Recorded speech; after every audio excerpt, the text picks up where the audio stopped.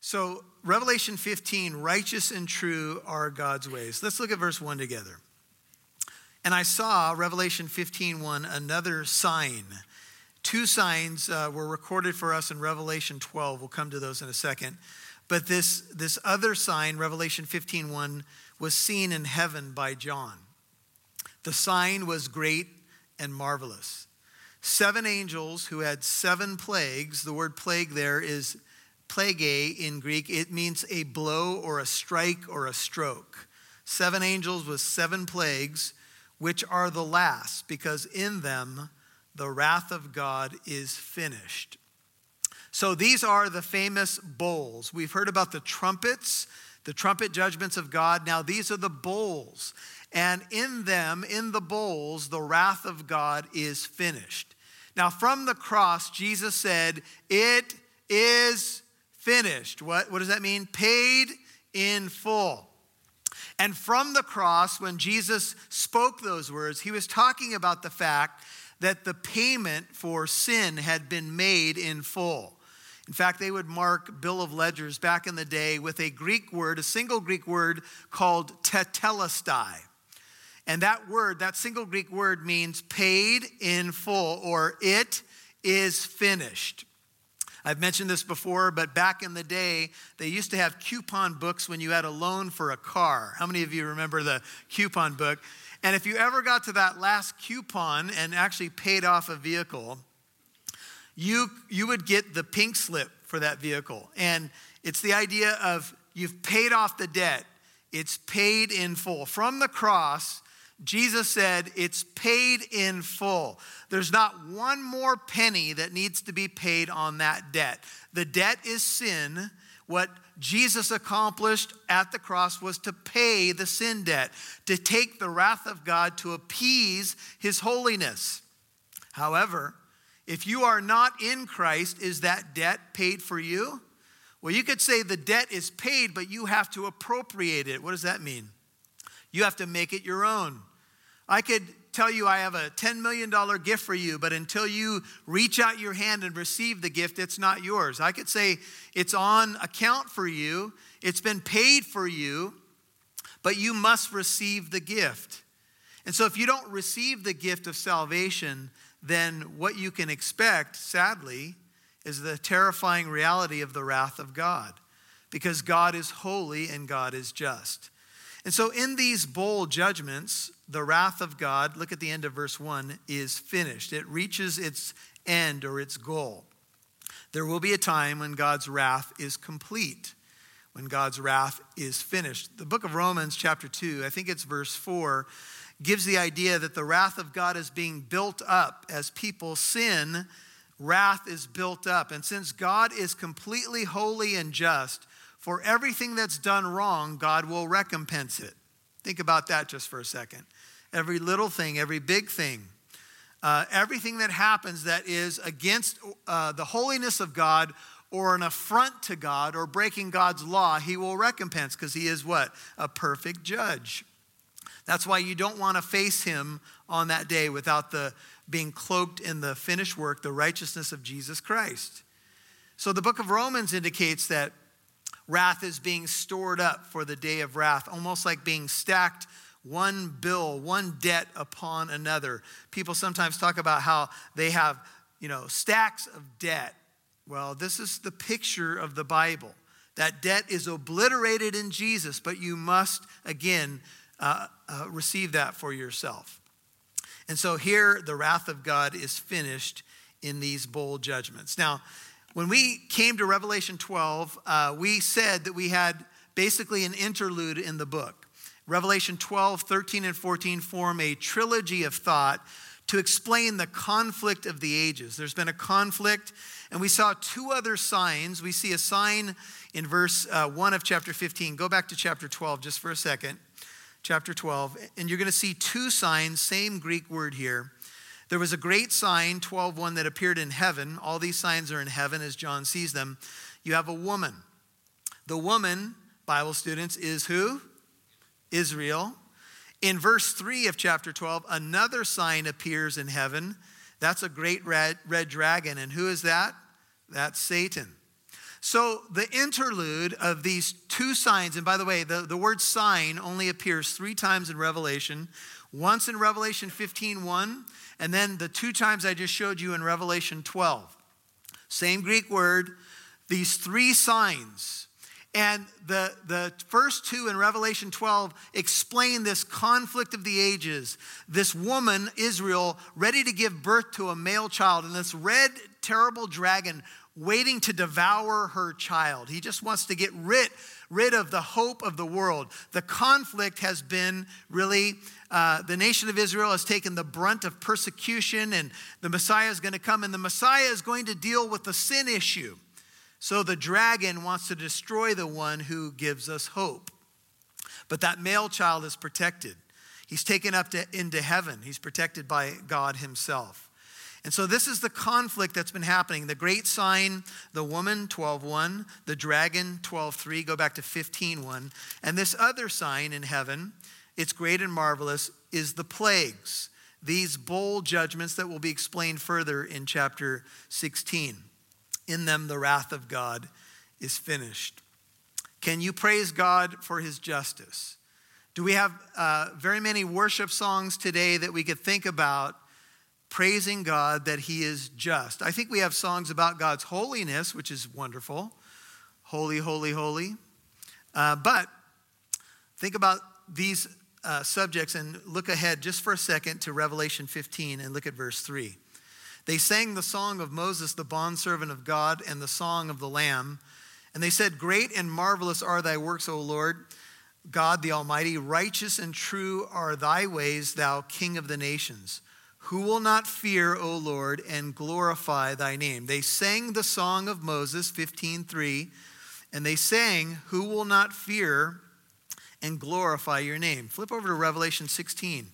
As the bold judgments begin to be unleashed, here's what it says. And I heard, 16:5, the angel of the waters saying, righteous art thou, who art and who wast, and O Holy One, because thou did judge these things. For they poured out the blood of the saints and prophets, and thou hast given them blood to drink. Notice this, they deserve it. And I heard the altar saying, yes, O Lord God, the Almighty, true and righteous are your judgments. Go to Revelation 19 for a second. Revelation 19 says these words, verse 1. After these things I heard, as it were, a loud voice of a great multitude in heaven saying, hallelujah. Well, that's what we love to sing, right? Hallelujah. What's hallelujah mean? Praise the Lord. Salvation and glory and power belong to our God, because his what? His judgments are true and righteous, for he has judged the great harlot who was corrupting the earth with her immorality, and he has avenged the blood of his bondservants on her. And a second time they said, hallelujah, praise the Lord. Her smoke rises up forever and ever. How's that for a Sunday morning chorus? Hallelujah, her smoke rises up forever and ever. Hallelujah. Can you imagine a first-time visitor coming into the church? Hey, I heard about these Christian songs that you guys sing. What are you singing about? Her smoke rises up forever and ever? I heard about the song I could sing of your love forever, but her smoke goes up forever? What are you talking about? What I'm talking about, if you turn back to Revelation 15, is the Bible. What I'm talking about is the Word of God. What we just got a little window into is the praise and worship of heaven. And it includes not only God's mercy, and we've seen heaven celebrating God's mercy in Revelation 5. Thou did purchase for God men of every tribe, tongue, nation, and people. We saw in Revelation 7 the people waving the palm branches, praising God for the Lamb and the blood of the Lamb and salvation to our God and to the Lamb. Remember that? We've seen that. But we also see the other, if I can put it this way, aspect of God's nature, which he is also praised for, and that is his justice. I mean, we just saw again in New York City, people mowed down in a terrorist attack. And we're seeing this over and over again. And let me ask you this question. At what what place in God's character does vengeance have?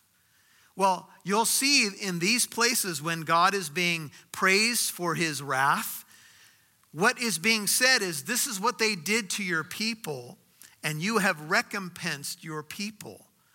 God is going to right every single wrong, you guys. He's going to rule, Jesus is, in the millennial kingdom with a rod of iron. He is holy. He is an awesome judge. He is a loving God. And in fact, throughout the book of Revelation, we're going to see God trying to save people from his own wrath. Don't take the mark of the beast, because if you do, you're going to drink the full cup of the wrath of God in full measure, mixed, unmixed, man. You're going to gulp it down, the dregs and all. But you don't have to, because Jesus drank that bitter cup for you. God loves you, but God is still an awesome judge, a consuming fire.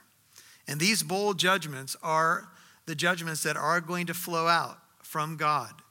In Revelation 16:1, if you look ahead for a second, it says, I heard a loud voice from the temple saying to the seven angels, go, 16:1, and pour out the seven bowls of the wrath of God into the earth. Revelation 15 is the precursor, setting the table for the wrath of God, which is coming.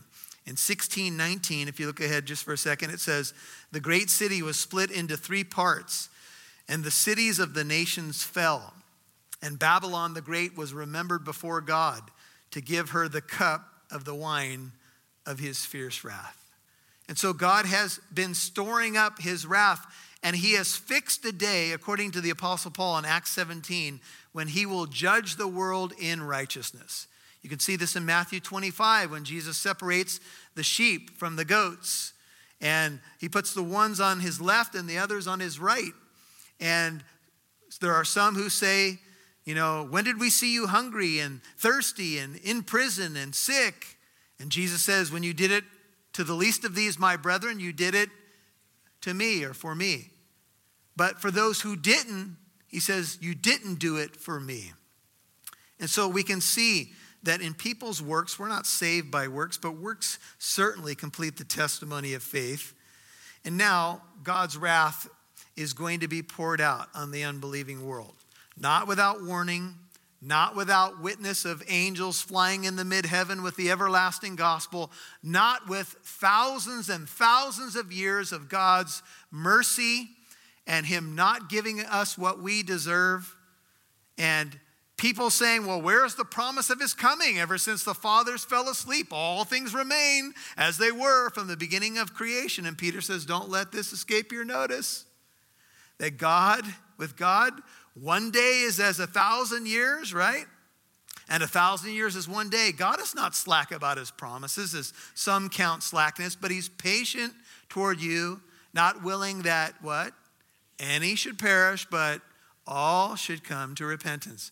So you have to see that even when you're wrestling with this idea of God's wrath, that he's been extremely patient. If you were God and some pipsqueak was shaking his fist at you for the 100th time in that day and using your name in vain, how patient would you be? Having all knowledge of every event, every thought, every action, every omission as God does. How patient is God? How patient has he been with you? That's something to put into the thinking process when you wrestle with the wrath of God. I mean, God has not poured out his wrath yet, but in history, he has shown that he comes to a point when enough is enough, as some of us parents have voiced in history past. Enough is enough.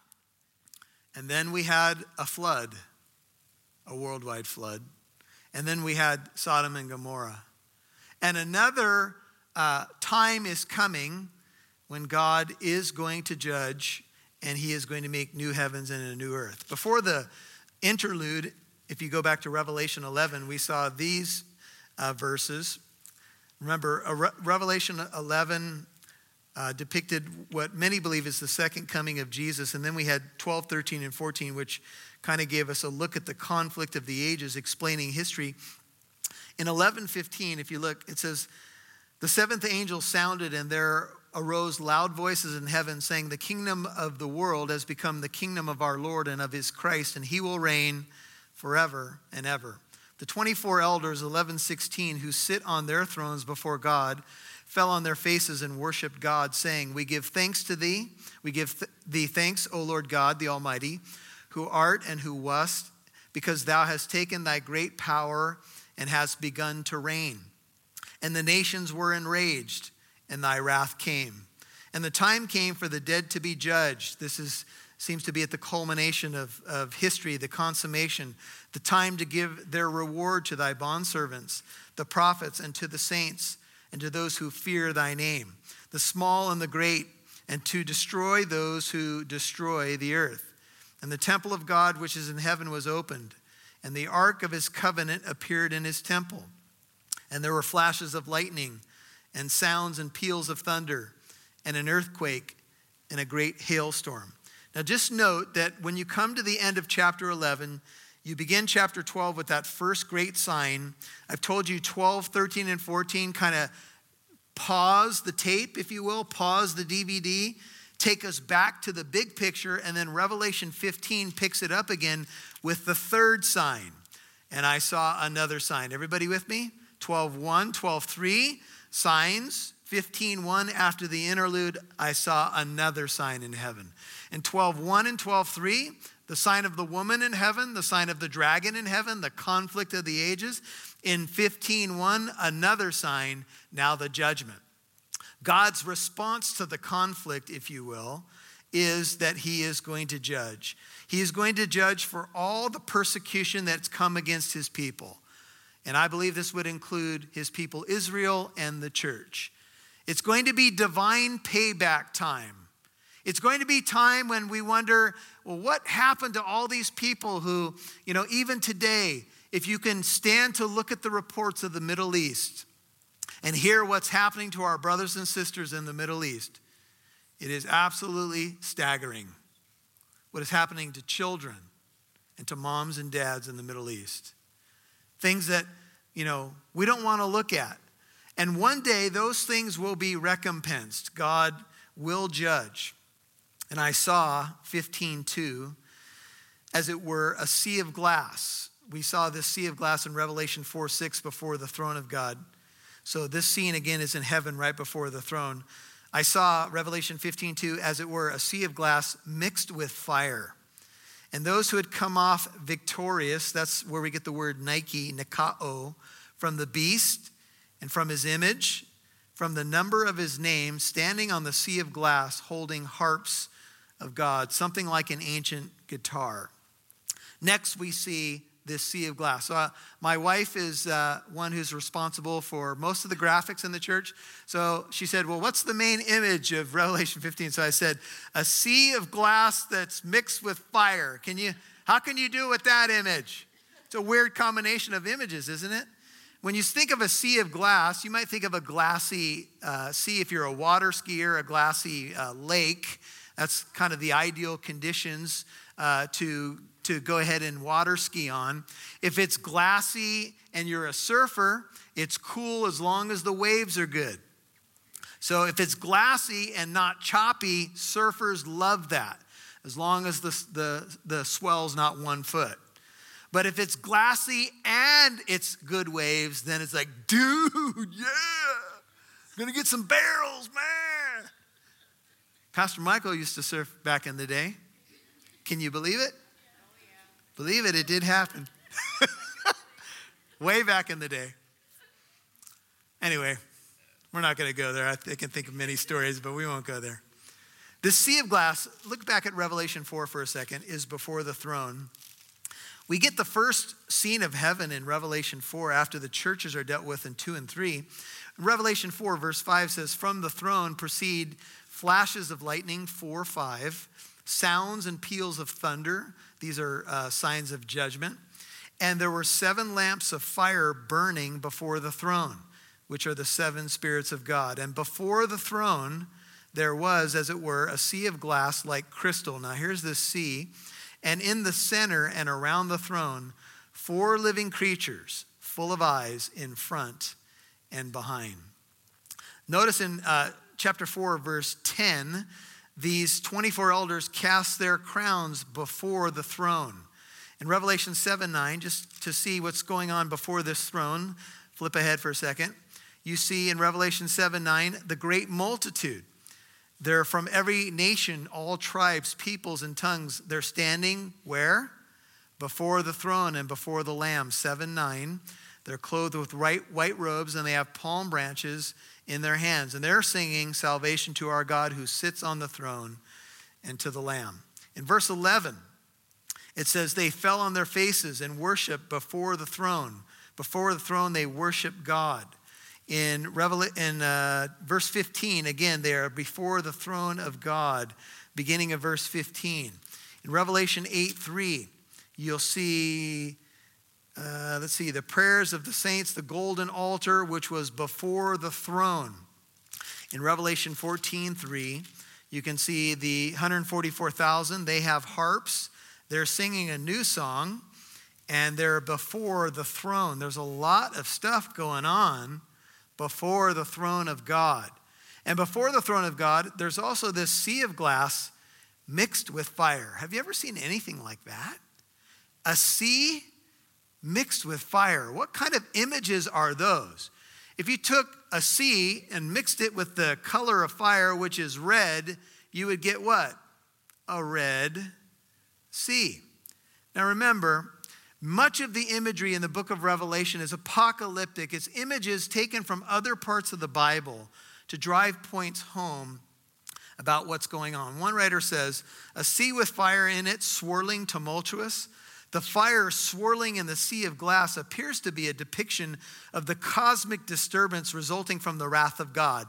The fire is about to fall. Judgment is about to fall. And John mentions here those who come off victorious.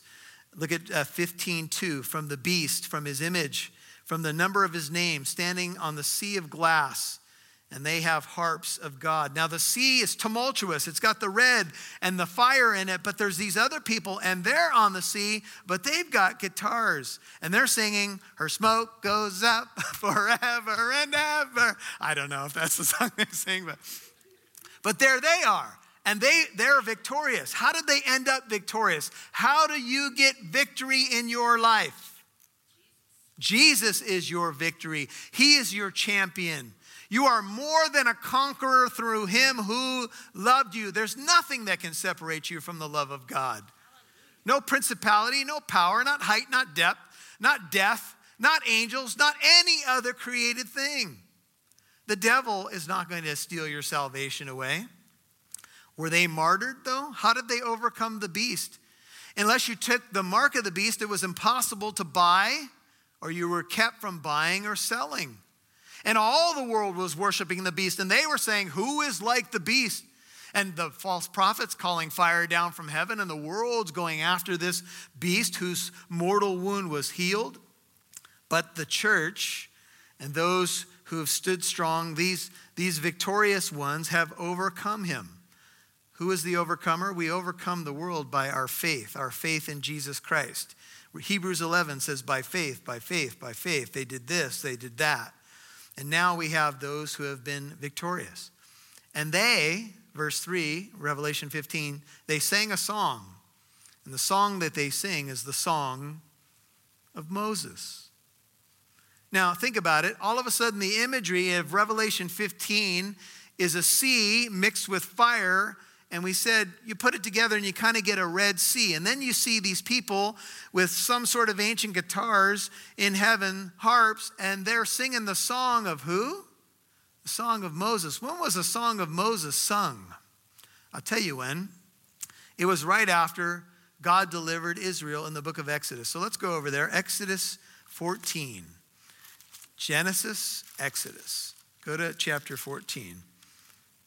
So we know what was happening. The Israelites were in Egyptian bondage. They were under the taskmasters. They cried out to God for a deliverer. Moses came, and he came with how many plagues? Come on, students. 10 plagues. The bowls are, in the bowls, the last The wrath of God is finished. They're the plagues of God. Plague is the Greek word. When Moses came to Pharaoh, Pharaoh is a picture of Satan who would not let the people of God go and kept them in bondage. And Moses came to the Pharaoh and said, "Let my people go." Pharaoh says, "Oh no, they won't go." And Moses then brought plague after plague after plague. And finally, the last plague was the death of the firstborn.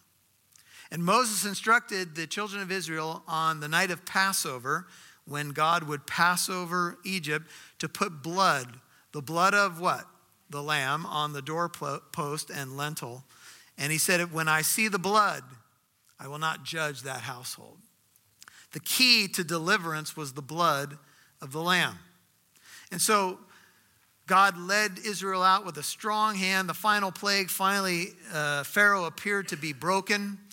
And the people went off, and they had the gold of the Egyptians, and the Egyptians were burying their firstborn. They were digging graves while the children of Israel marched out triumphantly with the treasures of Egypt. Everything looked like it was going peachy until the Lord, Exodus 14, verse 8, the Lord hardened the heart of Pharaoh, king of Egypt, and he chased after the sons of Israel as the sons of Israel were going out boldly. The Egyptians chased after them. Remember the woman Israel and the dragon in Revelation 12. They chased them with all the horses, Exodus 14:9, and chariots of Pharaoh, his horsemen and his army. And they overtook them camping by the sea beside Pi Hahiroth in front of Baal Zephon. And as Pharaoh drew near, verse 10, the sons of Israel looked, and behold, the Egyptians were marching after them, and they became very frightened. So the sons of Israel cried out to the Lord. Can you imagine being there, trapped against the sea? Here comes the strongest military in the world. What kind of fighters do you have amongst the people of Israel? Nobody who's ever been trained militarily. A people that's been in bondage for some 400 years. How can they fight this military machine? What are they going to do now? They cried out to the Lord. And then they said to Moses, "Is it because there were no graves in Egypt that you have taken us away to die in the wilderness? Why have you dealt with us in this way, bringing us out of Egypt?" Now they were all happy with the gold. They're all happy that only the firstborn in Egypt died until the Egyptian army was on their heels.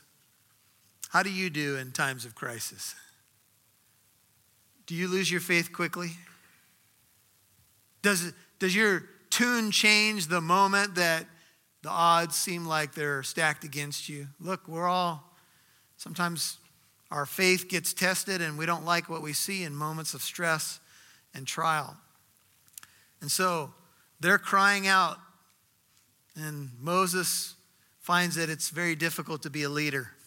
Oy vey. Why did you give me these people, right? It's going to be the story for the next 40 years. But Moses said to the people, "Don't fear, do not fear. Stand by and see the salvation of the Lord." How much had they seen to this point? What had they seen?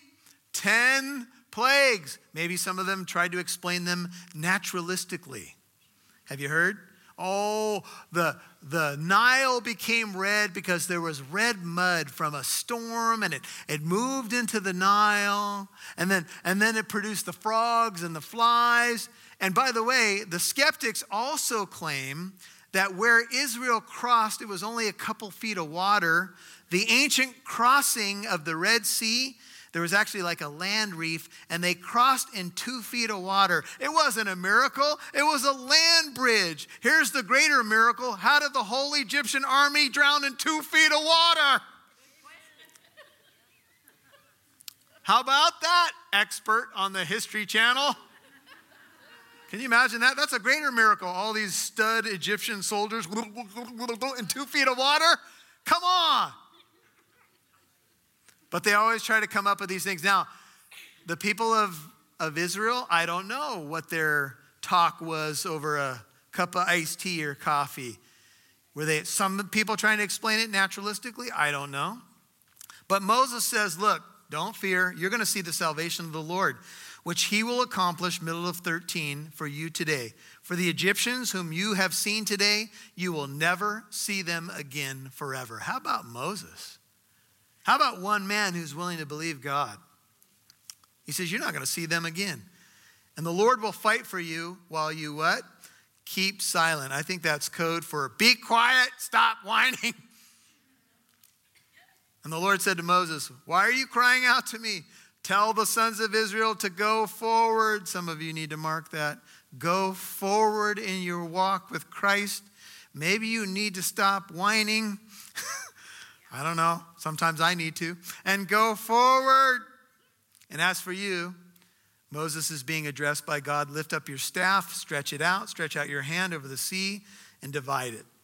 And the sons of Israel shall go through the midst of the sea on dry land. And as for me, behold, I will harden the hearts of the Egyptians so that they will go in after them. And I want you to note this, especially as it relates to what we're talking about. And I will be honored through Pharaoh and all his army, through his chariots and his horsemen, 18. Then the Egyptians will know that I am the Lord when I am what? Honored through Pharaoh, through his chariots and his horsemen. I threw out to you the question, can God be honored in his wrath? Can he be praised for his justice? Can he be honored even in judgment? And the angel of God, we believe this is Jesus in the Old Testament, who had been going before the camp of Israel, moved and went behind them. The pillar of cloud moved from before them and stood behind them. And so it came between the camp of Egypt and the camp of Israel. And there was the cloud along with the darkness, yet it gave light at night. Thus the one did not come near the other all night. So kind of a temporary peace, if you will. Then Moses stretched out his hand over the sea, and the Lord swept the sea back by a strong east wind all night and turned the sea into dry land, so the waters were divided. And the sons of Israel went through the midst of the sea on the dry land. That's part of the miracle. It was completely dry. And the waters were like a wall to them on their right hand and on their left. And the Egyptians took up the pursuit. All of Pharaoh's horses, his chariots, his horsemen went in after them in the midst of the sea. And it came about at the morning watch that the Lord looked down on the army of the Egyptians through the pillar of fire.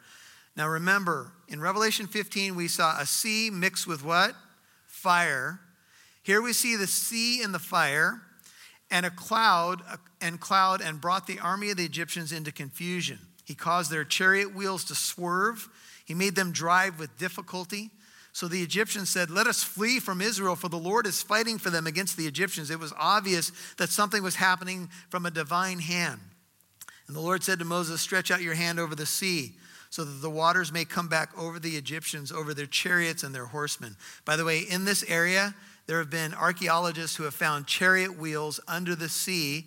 They cannot move them because they're too brittle with time passing, but they have photographs, underwater photographs of chariot wheels at the bottom of the Red Sea. That's pretty interesting, isn't it? So Moses stretched out his hand, 27, over the sea. The sea returned to its normal state at daybreak, while the Egyptians were fleeing right into it. And then the Lord overthrew the Egyptians in the midst of the sea. The waters returned and covered the chariots, the horsemen, even Pharaoh's entire army that had gone into the sea after them. Not even one of them remained. But the sons of Israel walked on dry land through the midst of the sea. The waters were like a wall to them on their right hand and on their left. And thus the Lord saved Israel that day from the hand of the Egyptians. And Israel saw the Egyptians dead on the seashore, apparently washing up on the seashore. And when Israel saw the great power which the Lord had used against the Egyptians, the people feared the Lord. They believed in the Lord and in his servant Moses. Now that is an incredible account, but I want you to see what happens on the heels of this account. Then Moses, 15:1, Exodus, the sons of Israel sang this song to the Lord and said, I will sing to the Lord, for he is highly exalted. The horse and its rider he has hurled into the sea. The Lord is my strength and song, and he has become my salvation. This is my God, I will praise him. My father's God, I will extol him. The Lord is a warrior. The Lord, Yahweh, is his name. He is the existent one. Pharaoh's chariots and his army he has cast into the sea. The choices of his officers drowned in the Red Sea, the sea of judgment, if you will. The deep covers them. They went down into the depths like a stone. Thy right hand, O Lord, is majestic in power. Thy right hand, O Lord, shatters the enemy. Keep in mind, this is a song. In the greatness of thine excellence, thou dost overthrow those who rise up against thee. Thou dost send forth thy burning anger, and it consumes them as chaff. And at the blast of thy nostrils, the waters were piled up. The flowing waters stood up like a heap. The deeps were congealed in the heart of the sea. And the enemy said, I will pursue, I will overtake, I will divide the spoil. My desire shall be gratified against them. I will draw out my sword. My hand shall destroy them. Thou didst blow with thy wind, and the sea covered them. They sank like lead in the mighty waters. Lord, you put lead shoes on the Egyptian army. Who is like thee among the gods, O Lord? Who is like thee, majestic in holiness, awesome in praises, working wonders? Thou didst stretch out thy right hand, and the earth swallowed them. Now that's a song. And may I submit to you, that's the song of Moses. Now there are other songs that Moses penned in the book of Deuteronomy that have to do more with warnings to the children of Israel as they're going to enter the promised land. But this, I believe, is the song. You have the Red Sea. Go over to Revelation 15. And we'll have to move much more quickly now, as you can tell, because we've only gotten through a few verses. But here's the song. And it does go on to say, in God's loving kindness, he led his people and redeemed them. Back in Exodus 15, you can look at more of that later. The song of Moses is sung in Revelation 15, but also the song of the Lamb. Revelation 15:3, the song of Moses and the song of the Lamb. I don't know specifically what that song is, although it might go back to Revelation 5. But here's what they say. Great and marvelous are your works, O Lord God the Almighty. Righteous and true are thy ways, thou King of the nations. They begin to celebrate in much the same way that Israel celebrated the deliverance from the Egyptian army. When we end up in heaven, or whoever these specific individuals are who have been delivered from the mark of the beast, the number of his name, etc., when they get to heaven, they're going to be worshiping God for his great deliverance. We will sing of his love forever, but we also will sing of his justice and his great deliverance, his mighty power that rescued us from sin, judgment, death, the devil, and so on. And they say, who will not fear, 15:4 of Revelation, O Lord, and glorify your name? For thou alone art holy, and all the nations will come and worship before thee, for thy righteous acts have been revealed. You have revealed your righteousness in your judgment, and every knee will bow, and every tongue will confess that Jesus Christ is Lord, to the glory of God the Father. And he will be honored in that day. And it will be that every knee will bow before the Holy One of Israel. Jeremiah 10:6 says, there is no one like the Lord, no one like thee, O Lord. Thou art great, and great is thy name in might. Who would not fear thee, O King of the nations? That's Jeremiah 10:6 and 7. The fear of the Lord is clean, enduring forever. The judgments of the Lord are true. They are righteous altogether. That's Psalm 19:9. Who is like you among the gods? Psalm 86:7. And so we have all of these powerful verses about the justice of God. And after these things I looked, Revelation 15:5, and the temple of the tabernacle of testimony in heaven was open. You have an ESV, it says, after this I looked, and the sanctuary of the tent of witness in heaven was open. Now I want you to look up at the screen for a second, and let me see if I can get this to go. I think I have it on, guys. Let's see, do I? Can you just go ahead and move it? There you go. All right, so the tabernacle of the testimony is a translation for the tent of witness or the tent of meeting. Now, what Moses was instructed to build in the book of Exodus was a tent called a tabernacle. And there, God would meet with the people of Israel. In this tabernacle, you had one entrance. Jesus said, I'm the way, the truth, and the life, and no one what? Comes to the Father except through me. The first thing that you ran into here was a place for animal sacrifice. You have the I think it's the bronze altar here. And in order to approach God, there has to be a sacrifice. Each of these pieces of furniture, by the way, speak of Jesus Christ, but they also speak of the holiness of God. They combine the ideas of God's holiness and justice. In other words, God has to be approached the right way, very carefully with sacrifices and cleansing and stuff. But this also, each piece of furniture represents Jesus. So there has to be a sacrifice. Then you have the place for cleansing. Jesus washes us. He cleanses us from every sin. And as you go in, you have the holy place and then the Holy of Holies. And go to the next slide so we can show the details. So basically you have the altar of burnt offering here. You're coming through the one entrance. Jesus is the one way. He is the sacrifice that makes us acceptable to God. He cleanses us from all sin. You have a menorah within the holy place. You have to go through a veil here. You have the menorah here, the lampstand. Jesus is the light of the world. The table of showbread. Jesus is the bread of God, the bread of life. The altar of incense points to his high priestly ministry. It's right outside the veil that separates the holy place from the Holy of Holies, or the most holy place. The veil was torn when Jesus died, the veil of his flesh, if you will. And then you go in, and what's here? The Ark of the Covenant. Covenant speaks of relationship, and that on the top of the ark was something called the mercy seat. Jesus is our mercy seat, sprinkled with the blood, right, that makes us acceptable to God. Within the chest that they had here, I think my pointer's gone. They had the 10 Commandments within that chest at some point in their history, but the mercy seat covers it. Now, if you look at what you have here, you have furnishing. See, you have an entrance point, 1, 2, 3, 4, 5, 6, and I would add this veil here. Jesus, the veil of his flesh was torn for us. So you have what? 7. And I think the fact that this is opened up at this point points us to God's justice and holiness, and yet his love for us, that he fulfilled the requirements in approaching God. Now we can approach God boldly through the blood of Jesus, through a new and living way, which he inaugurated through the veil of his flesh. You can read Hebrews 10, starting in about verse 19.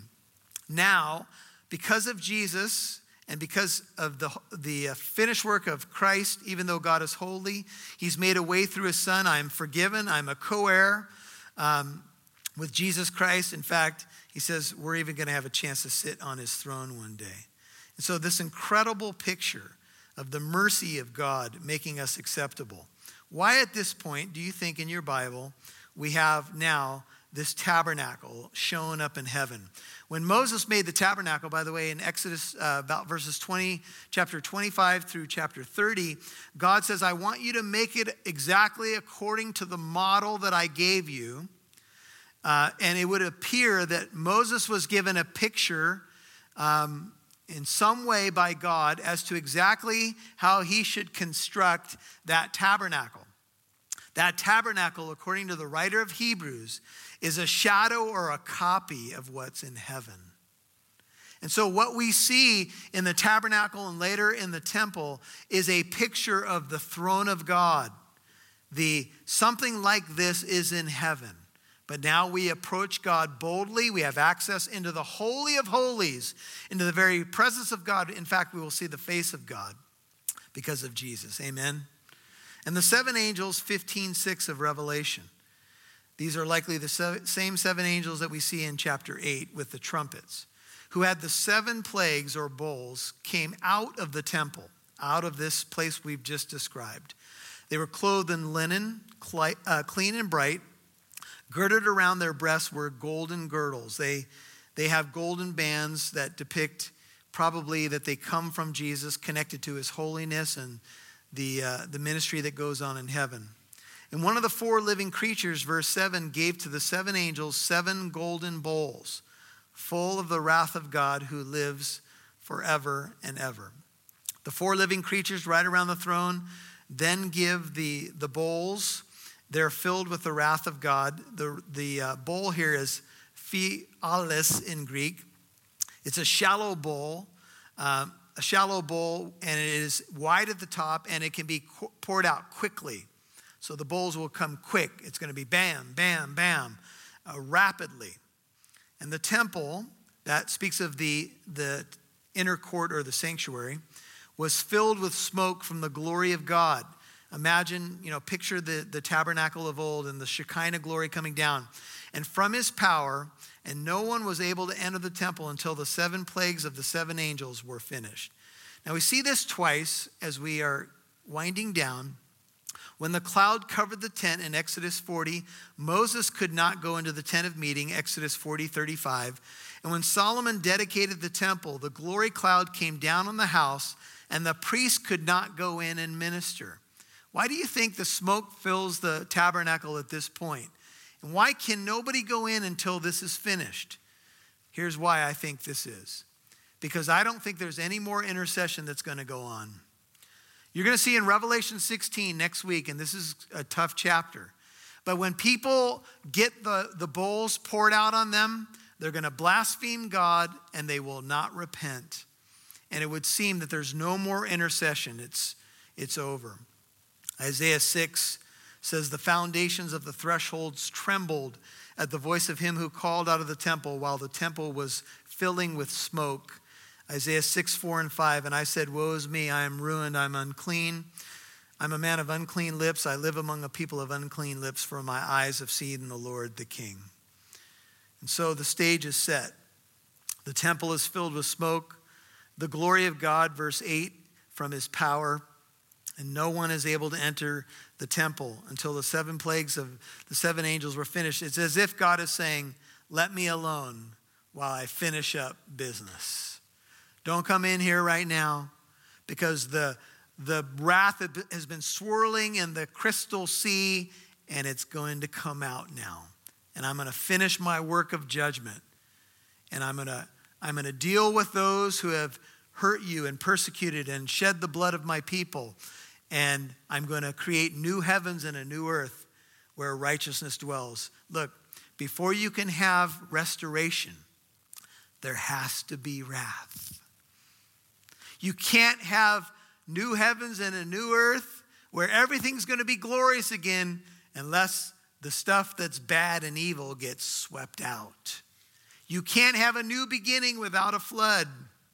And you can't have new heavens and new earth without the wrath of God. And God is going to bring his wrath, and then he's going to start over. And we are going to inherit new heavens and a new earth that have been cleansed by, indeed, the fire of God. That's the future of the people of God. I'm glad I'm standing on the crystal sea with a harp instead of on the other side of this equation. And I would just say, this is part of our motivation to preach the gospel, because our God is holy and our God is a consuming fire, but our God is so loving that he came into the world to save us. And that is the story of Scripture. And the book of Revelation will end with the words, come Lord Jesus, right? Come and make right what's wrong, because there's a lot of stuff wrong, but he's going to make it right. Father, we thank you so much for your word. This is, again, a heavy chapter, but it is true, and it's what you've written for our instruction. And we're grateful that a day of justice is coming, but we're also grateful that you put it off. I'm grateful that you put it off until the late 80s when I became a Christian. And I'm sure some who are sitting here are grateful that you've put it off until even this year, because some are brand new Christians. Some have become Christians in the last year or 2 or 5. Some of us have been a little longer, but all of us are grateful, Lord, that you let us be born and come to know you. And now we are co-heirs with Jesus Christ. And it's not yet been fully realized what we shall be. But we know when he appears, we will be like him. For we will see him just as he is. And everyone who has this hope fixed on him purifies himself just as he is pure. Keep your head and heart bowed, and just whatever business you need to do with the Lord right now, whatever you need to lay down before his feet, whatever pride you may struggle with, or whatever besetting sins have gotten the best of you, just lay them down. They're not worth it. He's worth everything. He's so quick to cleanse and forgive and move us forward. And if you're not a Christian, I would just encourage you, just make sure you know him. Be on the right side of this equation. And you may say, well, Pastor, I'm not even sure we're in the last days. It doesn't matter, because you don't even know if you have tomorrow. So just come to know him today. Come to know him because of his grace and love, but also come to know him because of his holiness. Cry out to him, Jesus, save me. Forgive me. Thank you that you took the wrath at the cross. Thank you that you defeated the grave. Thank you that death does not have the final word. You do. Thank you that you're alive and that you have a plan to sum up the times, and you're going to make all that's wrong right again. And we're going to be part of something so beautiful, so new. The curse will be no more. Eden will be restored, and we will see God's face. And he will wipe away every tear from our eyes. Oh Lord, there's so many tears that can be shed. Even in this room, as I look around, I know there's been tears shed in many bottles that you keep a record of. Losses, loved ones that have left way too soon, inexplicable things that have happened around us and in front of us, hurts and wounds and things that cause question marks in our souls. But you are good, and in you we trust. And I pray that the reality of who you are and what you've said will cheer us on to the finish line as we keep our eyes fixed on Jesus, the author and finisher of our faith. We pray that in Jesus' name.